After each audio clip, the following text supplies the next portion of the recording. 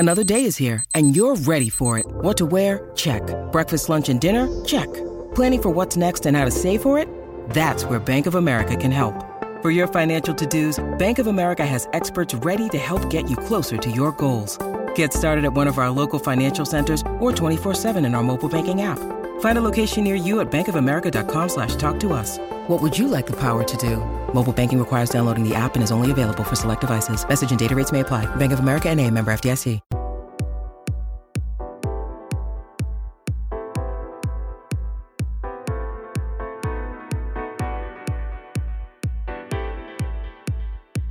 Welcome to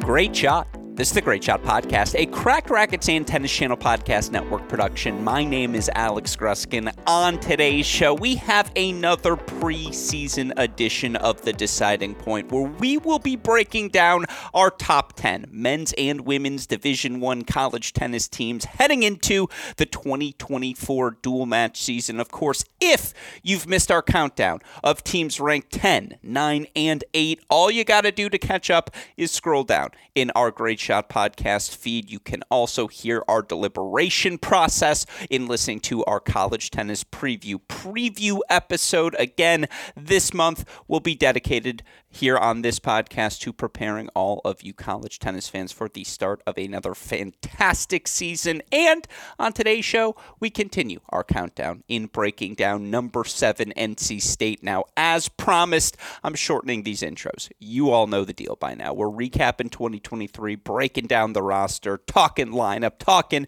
ceilings and floor, and so much more. Of course, as always, we'll also start with an update on the biggest news coming out of the college tennis world. And joining me to do all of that, as he does each and every episode here in our Division I Women's Top 10 Preview Podcast, is a man all of you know best as the returning champion of returning champions here on our shows, a man who has founded his own show, the No Ad, No Problem podcast, which of course started out as a blog. He's my co-host on The Deciding Point throughout the course of the regular season, and my dear friend, John J. Parsons, joining us once again. Jay, hey, great shot. Welcome back to the show. You ready to talk number 7 NC State? We are getting into the meat of these conversations. I'm excited to chat about this one in particular. I think we'll get feedback about this one in particular, and maybe a way we don't normally get on some of other episodes. So I'm very much looking forward to it. Very well said. And again, NC State's the reigning NCAA finalists. They were the only team to beat UNC last year. They've got a lot of returners coming back, and certainly you look over the last 5 years, perhaps no program has risen up the ranks faster nor more successfully than the NC State Wolfpack, led, of course, by head coach Simon Earnshaw. We'll talk about all aspects of their roster. Again, preview their 2024 season here in a moment. We do have not a breaking news development, but certainly something we want to start today's show with, because it's a team we have already covered here on these podcasts. And again, what do we use these opening segments for? It's to play cleanup for anything we might have discussed in the past. If you listened to our last preview podcast,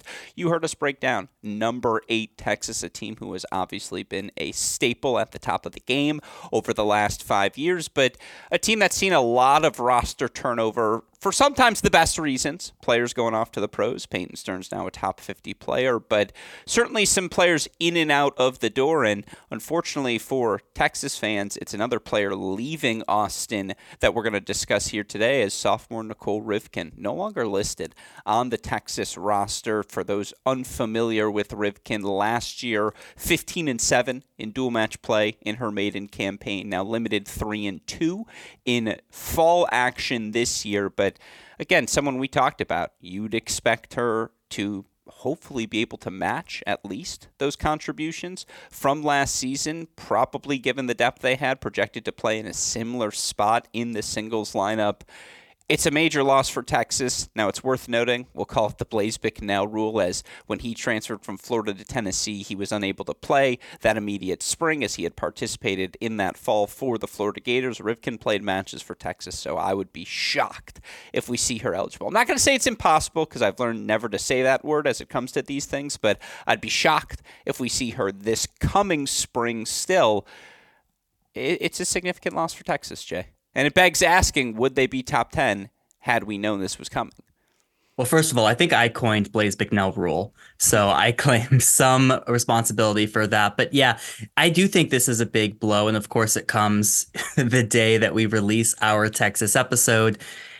I think the reason it's a big blow is because she was in her sophomore campaign, and I think there was a lot of expectation on her ascension upwards in that Texas lineup. She had a great summer, a lot of good results on the ITF Pro results. She certainly has the power to continue to move up that lineup, and she's a known quantity for them at this point in a world where you might have some other questions. They're bringing in, Charlotte Kempeneer-Poach, we talked about last time. I don't know where she will be in that lineup. And so to remove that known quantity, remove the kind of 8 deep that I talked about, now only going 7 deep, I do think that's a big blow. I think having this information prior to our rankings, I would not have included Texas, because at that point, too many things need to go perfectly for them. Whereas with the additional buffer of someone like Rivkin, that's a known quantity that I felt really good about. Yeah, it's one thing to lose the top player of your lineup. That's always going to impact our perceptions of you heading into the season. But to now lose 2 of your starters from last year, 2 starters you were really banking on having and continuing to develop over the course of the years. Again, both Nicoles, Kieran Rivkin, no longer in Austin. They were both freshmen who had a lot of success for the Longhorns last season. You talk about 8 deep to 7 deep. Surface value, again, that sounds like the best sort of problem to have, but it's to lose one of your top 6. Like, that's the key part here, is it's a different sort of 7 deep than that 8 deep would have been. Or, again, if you lose 7 or 8 from that lineup instead of someone who you know is going to be in that top 6. I'm looking back at the rankings. Would I have kept Texas in the top 10? I probably say no as well, because, again, there are a lot of teams where their 6 players, their starters right away who we have left off our list. Do I have to say the A word again? And we can leave that up to mystery what team I am referring to. But long-time listeners know at this point. Well, I think I can say because we're at 7. We don't have Auburn in our top 10. I tried. I fought.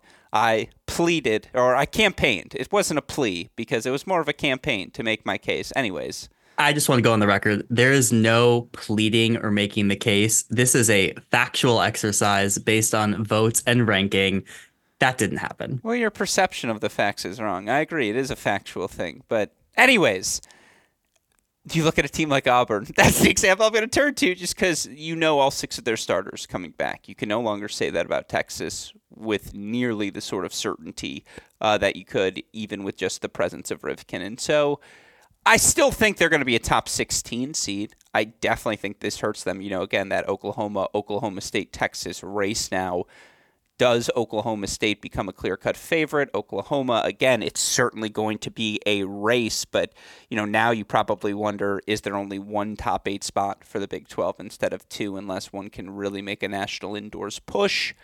It's a big loss for the Texas Longhorns. It's the biggest piece of news we have. So that is our lead. That said, Jay, we get to talk about the reigning NCAA finalists today. So let's do that next as we explore all things number 7 NC State. And, I've been trying to do this more at the start of these podcasts. Maybe it's because we've been in this journey for so long now, Jay, that it just feels worth providing perspective on what we've seen these programs accomplish over time. But again, watching this NC State team ascend towards the top of the women's game, it's been a very real experience, dare I say, for me, as I was there again, 2020 National Indoors. They were the 3rd best team. They were 18-3 in that campaign. 2021, that team of Rogers, Smith, and a young Ren Shelley, a young Rajecki.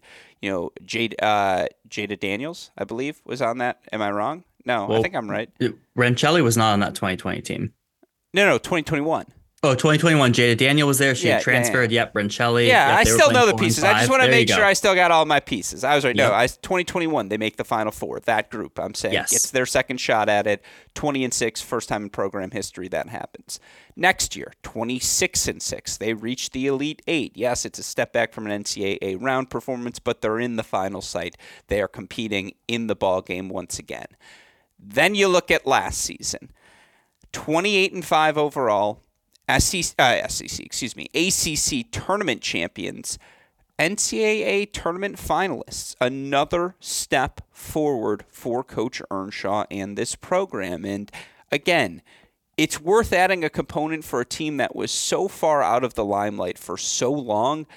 There was a moment, February, March, when the Schneider experience was really getting underway, fresh off of Australia, where they provided a lot of spotlight for college tennis and convincing Diana Schneider, who was a top 100 player when entering college tennis, to maintain that commitment to come to school. She does. Obviously, there are a few hiccups here and there, but primarily the team rolling through the matches, having Schneider. And yes, she never played NCAA individuals. Go watch what she did. Quarterfinals, semifinals, even how comfortable that finals were against Reese Brandmeier. It was very clear Diana Schneider was the best player in college tennis by the end of her freshman campaign. And again, you have that at one.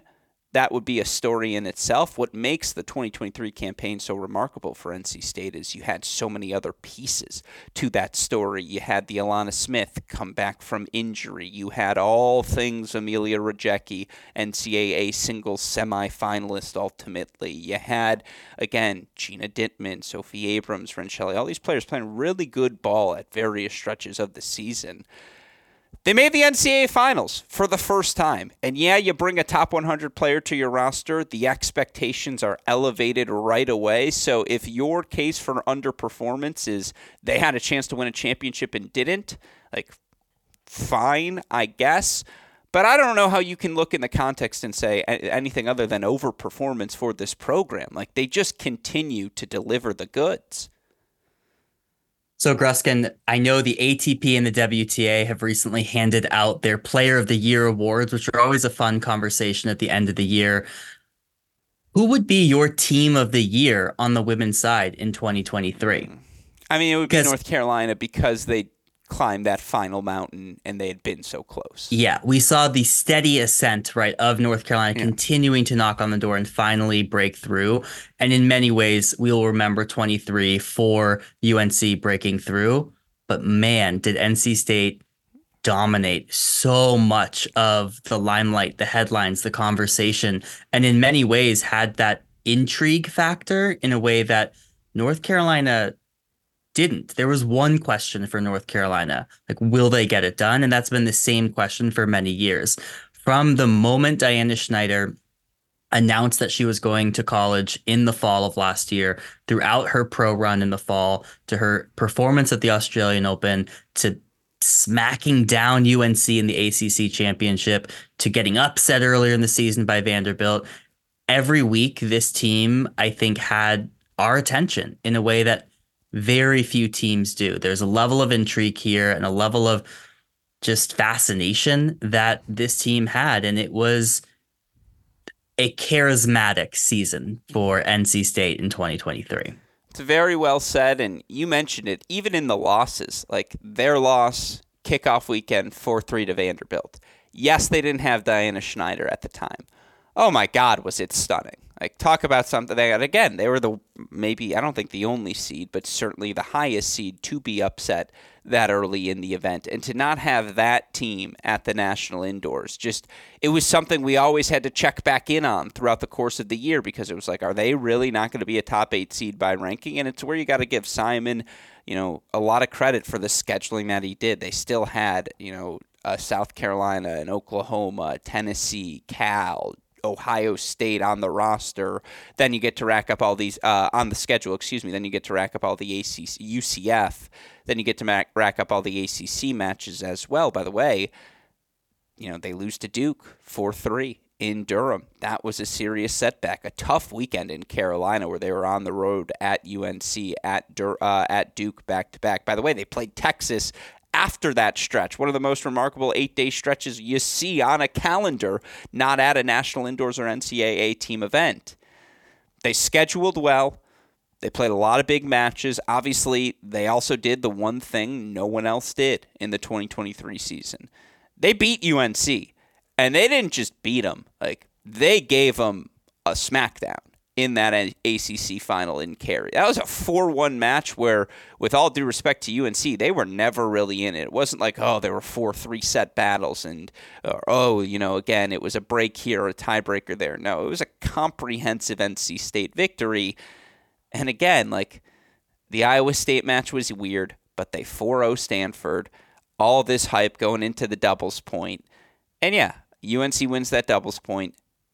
A lot of first sets go the way of NC State. They are fighting, but North Carolina makes this the sort of push you have to make to push your program over the top. Again, they pushed Carolina to the very brink, and Carolina responded as ultimately a champion will do. But you're right. Like, that's why I go over performance. Like, how this team was the story in a way you just wouldn't have maybe you would have expected, but they dominated so many headlines.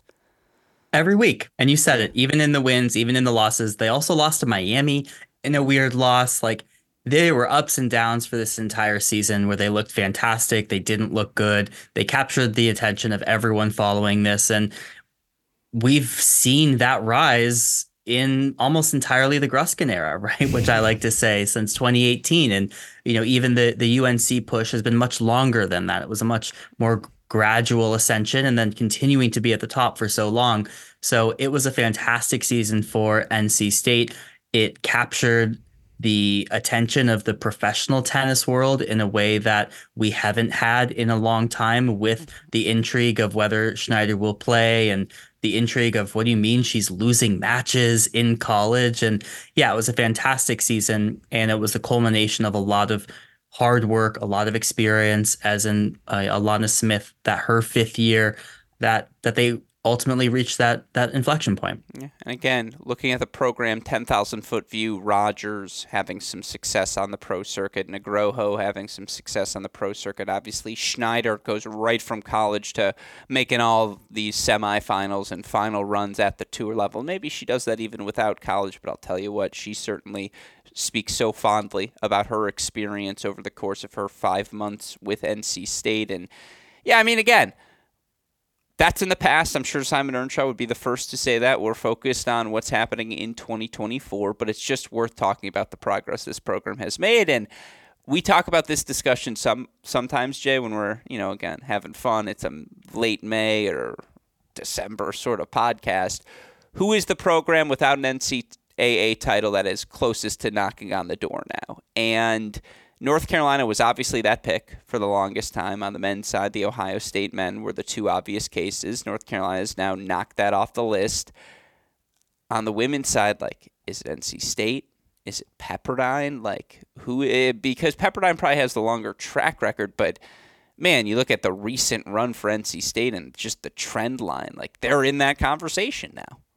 Yeah, they've absolutely put themselves in that conversation. My mind immediately went to Pepperdine, given that we've, when we talked about Pepperdine, I think you talked through Coach Per Nilsson's record there. They've been consistently in the later stages of the NCAA tournament since his arrival there in the mid-2010s. So you lean that direction. It's tough. It's one thing to reach the top. It's really tough to stay there.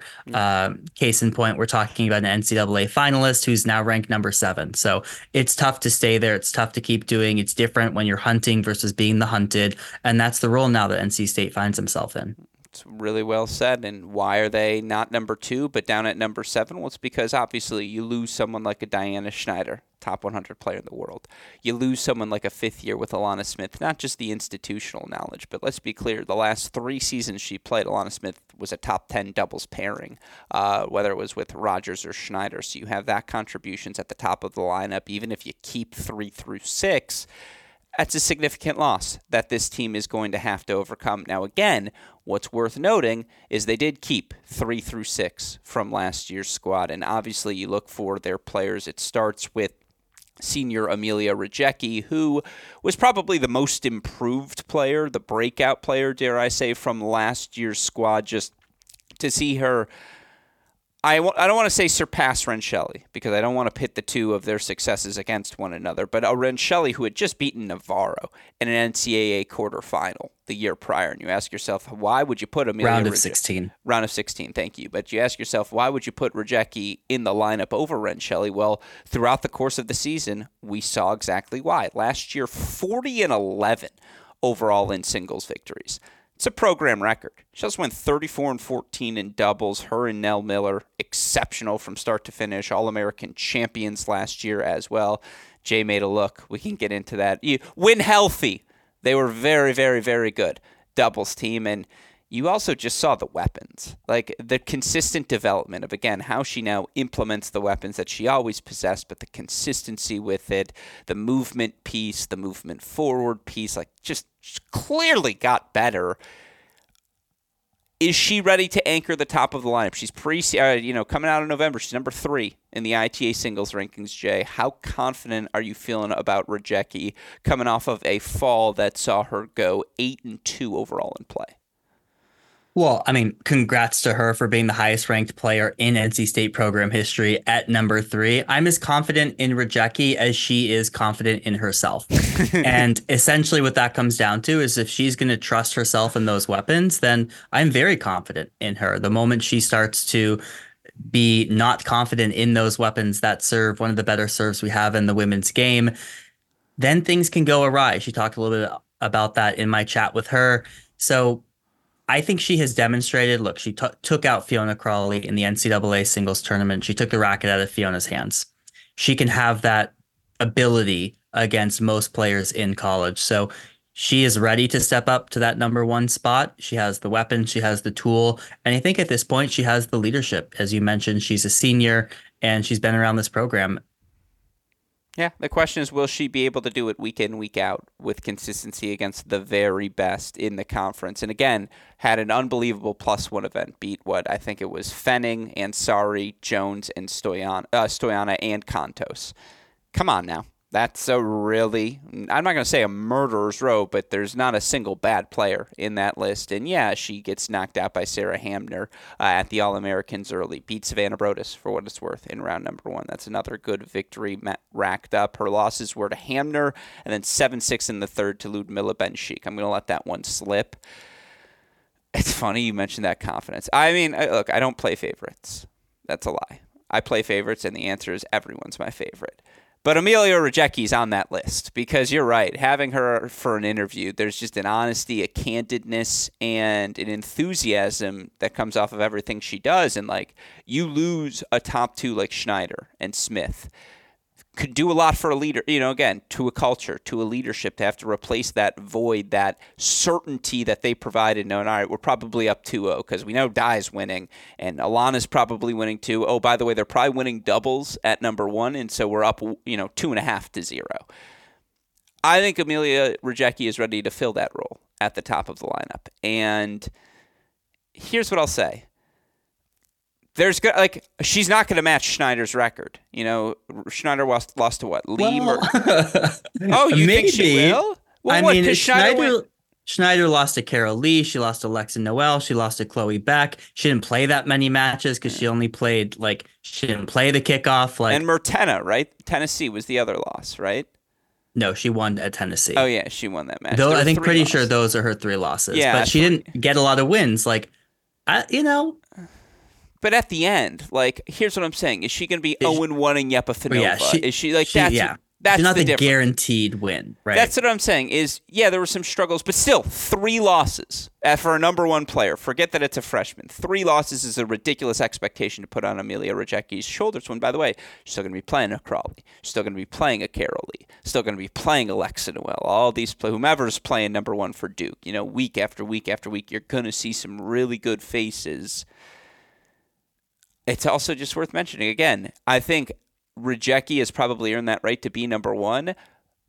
Who is going to be number 2 in this lineup is a fascinating question because they've all staked a pretty good claim. Now, obviously, Rensheli's been playing above the others, and she goes 13-7 overall on the fall. Some notable wins that we can get into here as well, but certainly the breakout player was Sophie Abrams, who goes 16-5 overall in her fall. And you look for Abrams in terms of signature victories that she picked up over the course. What would you say are the signature ones? Bridget Stammel over Auburn, that's a really good win. She beat Nicole Rivkin for what it's worth. Bridget Stammel of Vanderbilt. Thank you. Beat Rivkin of Texas. Beat Carnicella of Auburn. Good wins over Rabman, Shavatapan.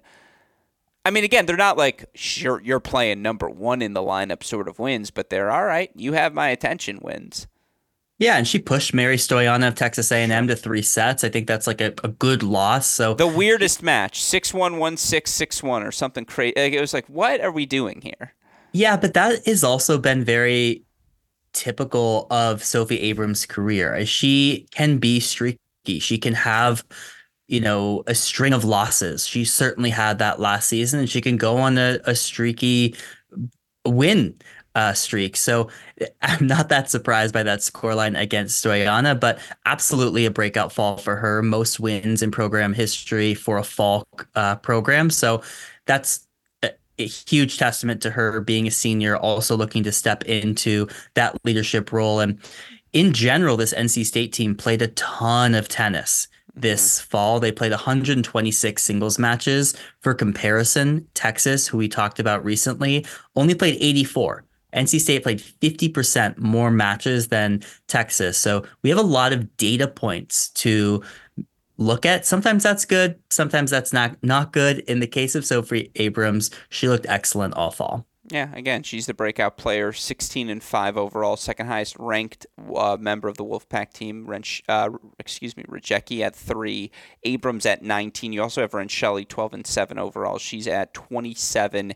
Ziranova, the sophomore, who they'll be looking to step up, 11-4 she's at number 40. And then freshman Maddie Zampardo, one of a couple of players, tied at 116 after her 10-4 fall. Now, obviously, the player I didn't mention there off of last year's roster, Gina Dittman, 11-7 overall in the fall, unranked, but I mean, man, she was so solid down the home stretch at 6 for the Wolfpack. Another player transferring over from Northern Arizona, the senior who last season goes 28-11 overall, 20-6 in dual match play. Again, they've got real options, Jay, in those 4 returning starters. Let's just start with that group before we get to, again, a Ziranova or some of the other newcomers as well as doubles. What is the, Rajecki won, but what's the pecking order you're looking at behind that?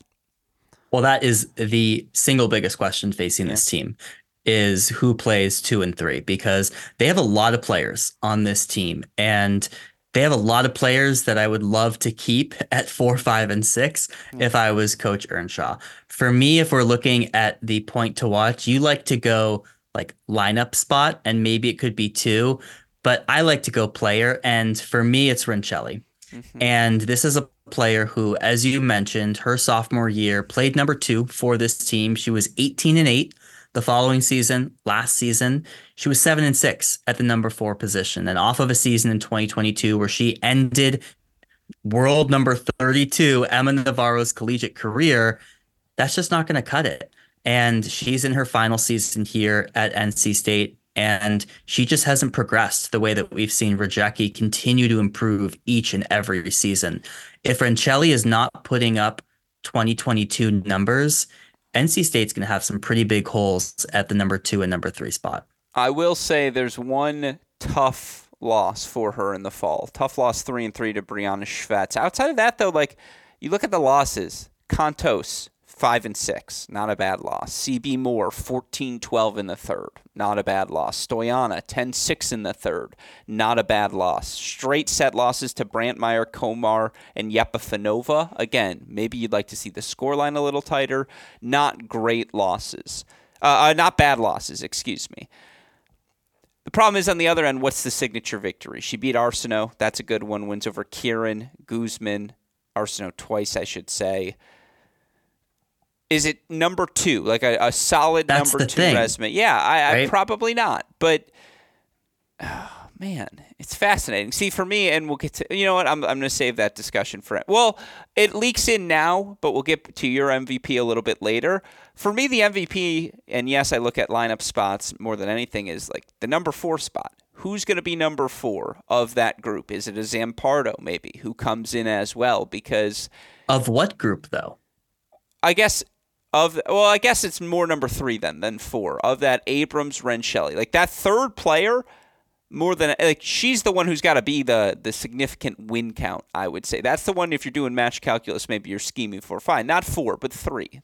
But here's the really difficult thing. Okay, If you look at the stats from last season, their weakest spots were 4 and 5. Yeah. Those were anchored by Rensheli and Abrams. Yeah. Are we now in a world where we are asking those weakest spots at 4 and 5 last season to move up to 2 and 3? I don't know how they make that work. So I don't think that those 3 players, despite being the 3 seniors on this team, I don't know if we can group those as their top 3. I actually think you're going to need to look to some of these other players to make bigger jumps between now and the end of May. I will say, if you're beating Arsenault, Guzman, Kieran, as Rensheli did in a weekend, like that is top 3 stuff. That certainly is in that conversation. Again, Abrams 16 and 5. We already talked through that resume. It's based off of one fall, and that's the thing. That's true. It's a lot. So you're still moving up their weak spots at 4 and 5 to 2 and 3, and to me, that's why I circle Rensheli, because if she can go 18 and 8 at 2, then we're in the conversation. But it's tough to base a lot of that, and let's keep in mind the fall is very North Carolina centric. You look at the fall ranked spotlight. That's played at Cary. All Americans played at Cary. These are courts that all of these players are super familiar with. I expect to see a lot of lineup chaos from this group. Yeah, I mean, again, very fair, and that's why it's a fascinating team. I do think also the one you have to look towards is sophomore Anna Ziranova, who last year limited dual match action. She goes 11 and 4 this fall. Again, she's someone with a little bit more institutional knowledge than the bigger freshman class they brought in. Losses to Yarlagadda, Narundorn, Brantmeyer, Ziodato. No shame in that game. Wins over Redelik, Charney, win over Barankova. It's not too bad given her experience. Also, Rosie Garcia-Gross she beats in 3. She also had a fantastic fall of doubles. That's worth noting. Her and Sophie Abrams making the ITA All-American Final, and for what it's worth, this NC State team preseason already establishing themselves with 2 top 10 teams in doubles. Rajecki Zampardo 7, Abrams Ziranova 9. Is Ziranova in Penn top 6 player for you? Like, are you expecting her to be in that singles lineup this season? Does she need to be? I have one person in Penn in that top 6, and that's Rajecki. I feel like everyone else we need to figure it out. But you look at Rajecki, and she actually wasn't in that top 6 when they made the semifinals in 2021. She was on the bench. And you look at Ziranova, same situation for her. Is their game style that similar? Not really. But I do think it helps to have that experience. And I do think she also had some good results on the ITF Pro Circuit. She is someone I would look to say she could jump a Gina Dittman in that lineup to solidify her place further in the lineup. Then there's 2 big question marks for me. One is freshman Maddie Zampardo, who I am quite intrigued by. She resembles Anna Rogers very significantly, both in the height and the looks. And I think she has the game style and the weapons to be really impactful for this team. She got some decent wins in the fall. So we'll have to see. She could be more in the mold of a Rajecki, where she's on the bench for, the first freshman season and then starts to move her way up. But yeah, I think Ziranova has a good shot. But again, it's all question marks for me. Yeah, and beyond that, again, you talk about that freshman class, Maddie Zampardo, a blue chip, kindly notes on the roster, 4th blue chip in program history, speaks to their growing esteem and more than anything an American blue chip. This is a roster that has had a lot of foreign players, but again, now you're starting to see buy-in from all corners of the country. Transfers, Americans, international. That's when you know your program's working. They bring in Christina Paskauskis as well as Rhea Lee Coe and Gabriella Broadfoot, the 4 person freshman class. Now, it is worth knowing Broadfoot, she's already ranked in those doubles rankings as well. Her and Abigail Rensheli, number 52. I believe they won a futures together, if memory is serving me correct, over the course of the summer or fall. I mean, again, I'm never worried about the doubles point with this team. Even with new pieces that you're going to have to work in, they've earned that benefit of the doubt with what we've seen them produce on that side of things over the course of these last 5 years. The question is, Jay, and I know we've kind of debated this already, but what's the pathway to 4? Like, what's the match calculus? What's that MVP spot where you feel like, hey, if they're getting 4, this is the spot they're got to be winning with consistency? Well, before I answer that, just two things. One, on Gabby Broadfoot, we have seen her debut. She's a former top 100 junior in the world. Mm-hmm. Results in the fall, okay, not great. Mm-hmm. That's another person that I feel like is just in this mix. Again, they have a lot of options, and I have no doubt NC State is a developmental program.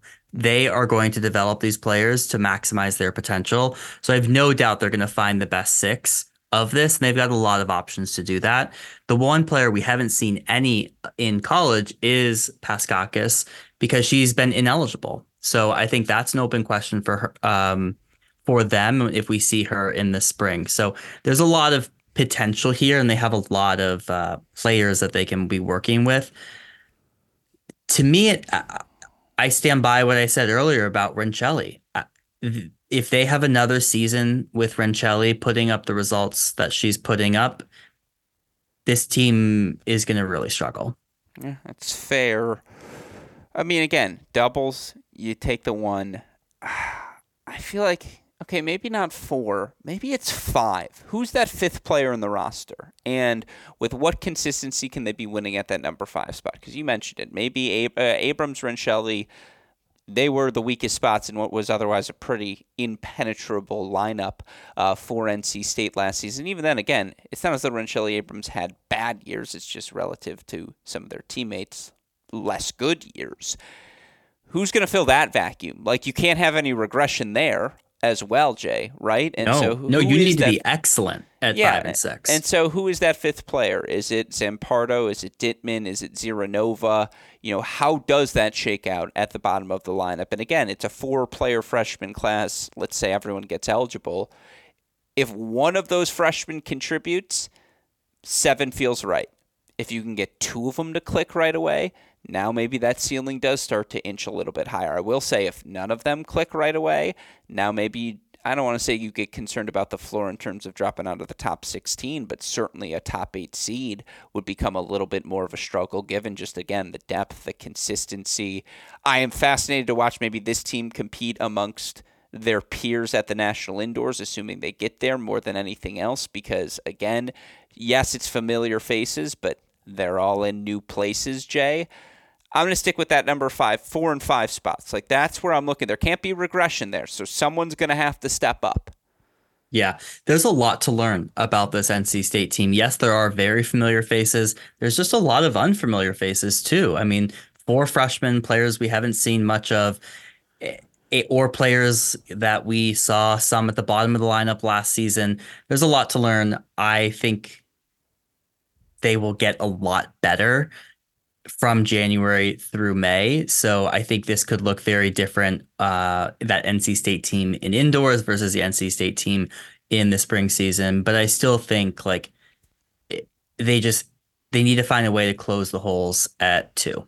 Yeah, well, we'll get opportunities again to see them tested. You look right away, they're going to, SMU before the kickoff weekend. So at least, again, we'll get to see the balls rolled out, see how this lineup looks, what roster choices are made. Then you look at their kickoff weekend, they'll be the comfortable favorites. They're welcoming Iowa, Clemson, Alabama, although... Are you making a face at me? Well, come on. The Boomer versus Simon rematch of that NCAA final. I didn't even put that together. I'll tell you what. I don't hate Alabama's roster either. Like Ludmilla Ben-Sheik at the top, it's a compliment. She could get another win over Rajecki. Beat her in the fall. That's what I'm saying. And so there's definitely storylines in that kickoff weekend. Yeah, I think they get through. And I think they get through comfortably, but not like easily. Comfortably, but not easily. And so we will be watching that one. But then again, whether it's that, They've got Alabama again on the schedule, by the way. Oh, no, excuse me. That is the kickoff weekend. Then they've got Tennessee, Michigan, Oklahoma, before obviously the full ACC slate of matches. What's the inflection match? What's the opportunity you're most looking forward to watching for these Wolfpack?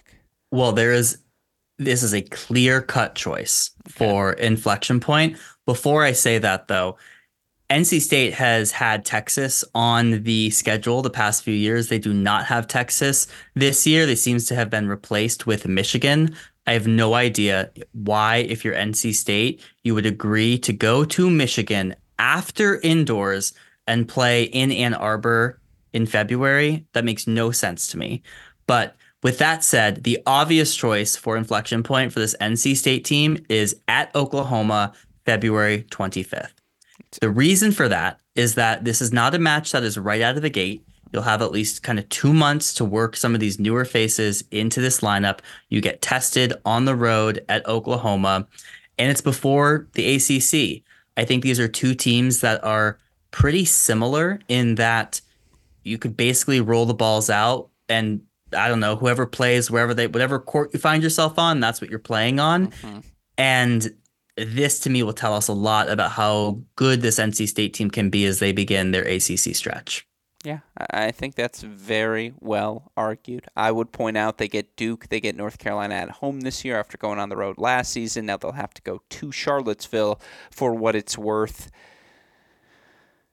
Yeah, the Oklahoma match at Oklahoma, especially because, again, you get to leak into those Big 12 points, which are always a little bit more valuable given Texas, Oklahoma State, all favored to make the national indoors as well. So you get to spread those tentacles in what is, I don't want to say I will say a worse ACC conference than it has been these last few years. It's not as guaranteed like every match you play is going to be a top 25 match, right? And so I also think it's always worth working about the point distribution, particularly if you want to be a top 8 seed.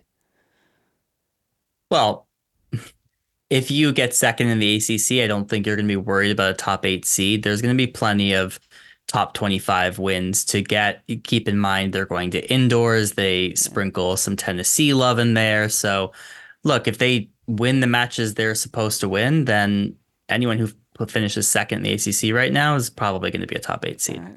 That's fair, but here's what I would respond to that. I think all five Power 5 conferences produce a top 8 seed. I think whoever finishes second in the SEC this year is in for sure.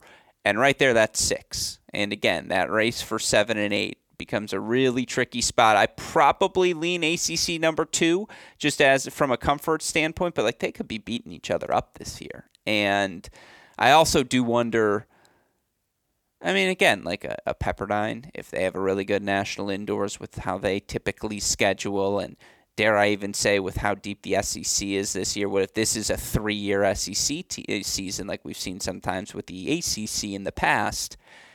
That's why you got to go spread the tentacles conference wide. And they did. Yeah, exactly. Well done. Yeah, to your point. I'm accentuating your argument, Jay. So then, final topic, ceiling, floor for this team. Let's start glass half full. What's the best version of this team look like? You know, I wanted to be sold into a semifinal ceiling here.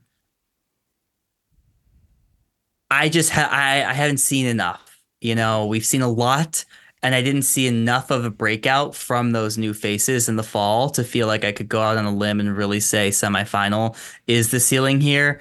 It could very well be true. I expect these players to all get better from January to May. I think right now this is a quarterfinal team. I do not think they'll fall below the round of 16. I think they have plenty of players, all of good enough talent to find themselves within the top 16. They have a Rajecki at 1. They'll be good in doubles. So I think it's a pretty tight floor and ceiling for this team. Yeah, here's the thing. They've got 4 seniors. Dittman, Abrams, Rancelli, Rajecki. 4 seniors who, by the way, have made the NCAA quarterfinals or further in every tournament that they've played.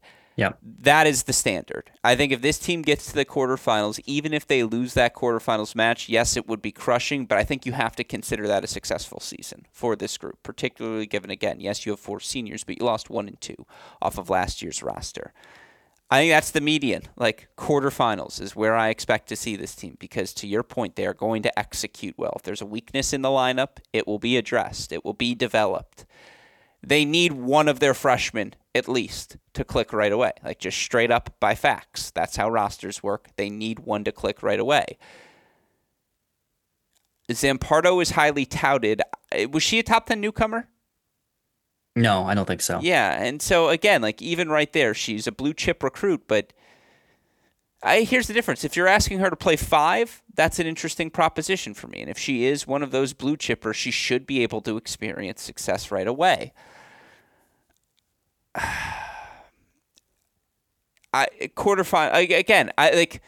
I just feel like the ceiling and floor just feels quarterfinals. It just feels like this is the definition of a quarterfinals team, a team that wins tight matches against good competition when they need to put themselves in a position to be a top 8 seed, get to that final site, and then you roll the balls out and you hope Rajecki has one of those days that you get a doubles lead 1-0 and that totality of pressure that you put on opponents plus experience can get you to a semifinal. Like, of course, I still think a path to a semifinal is there.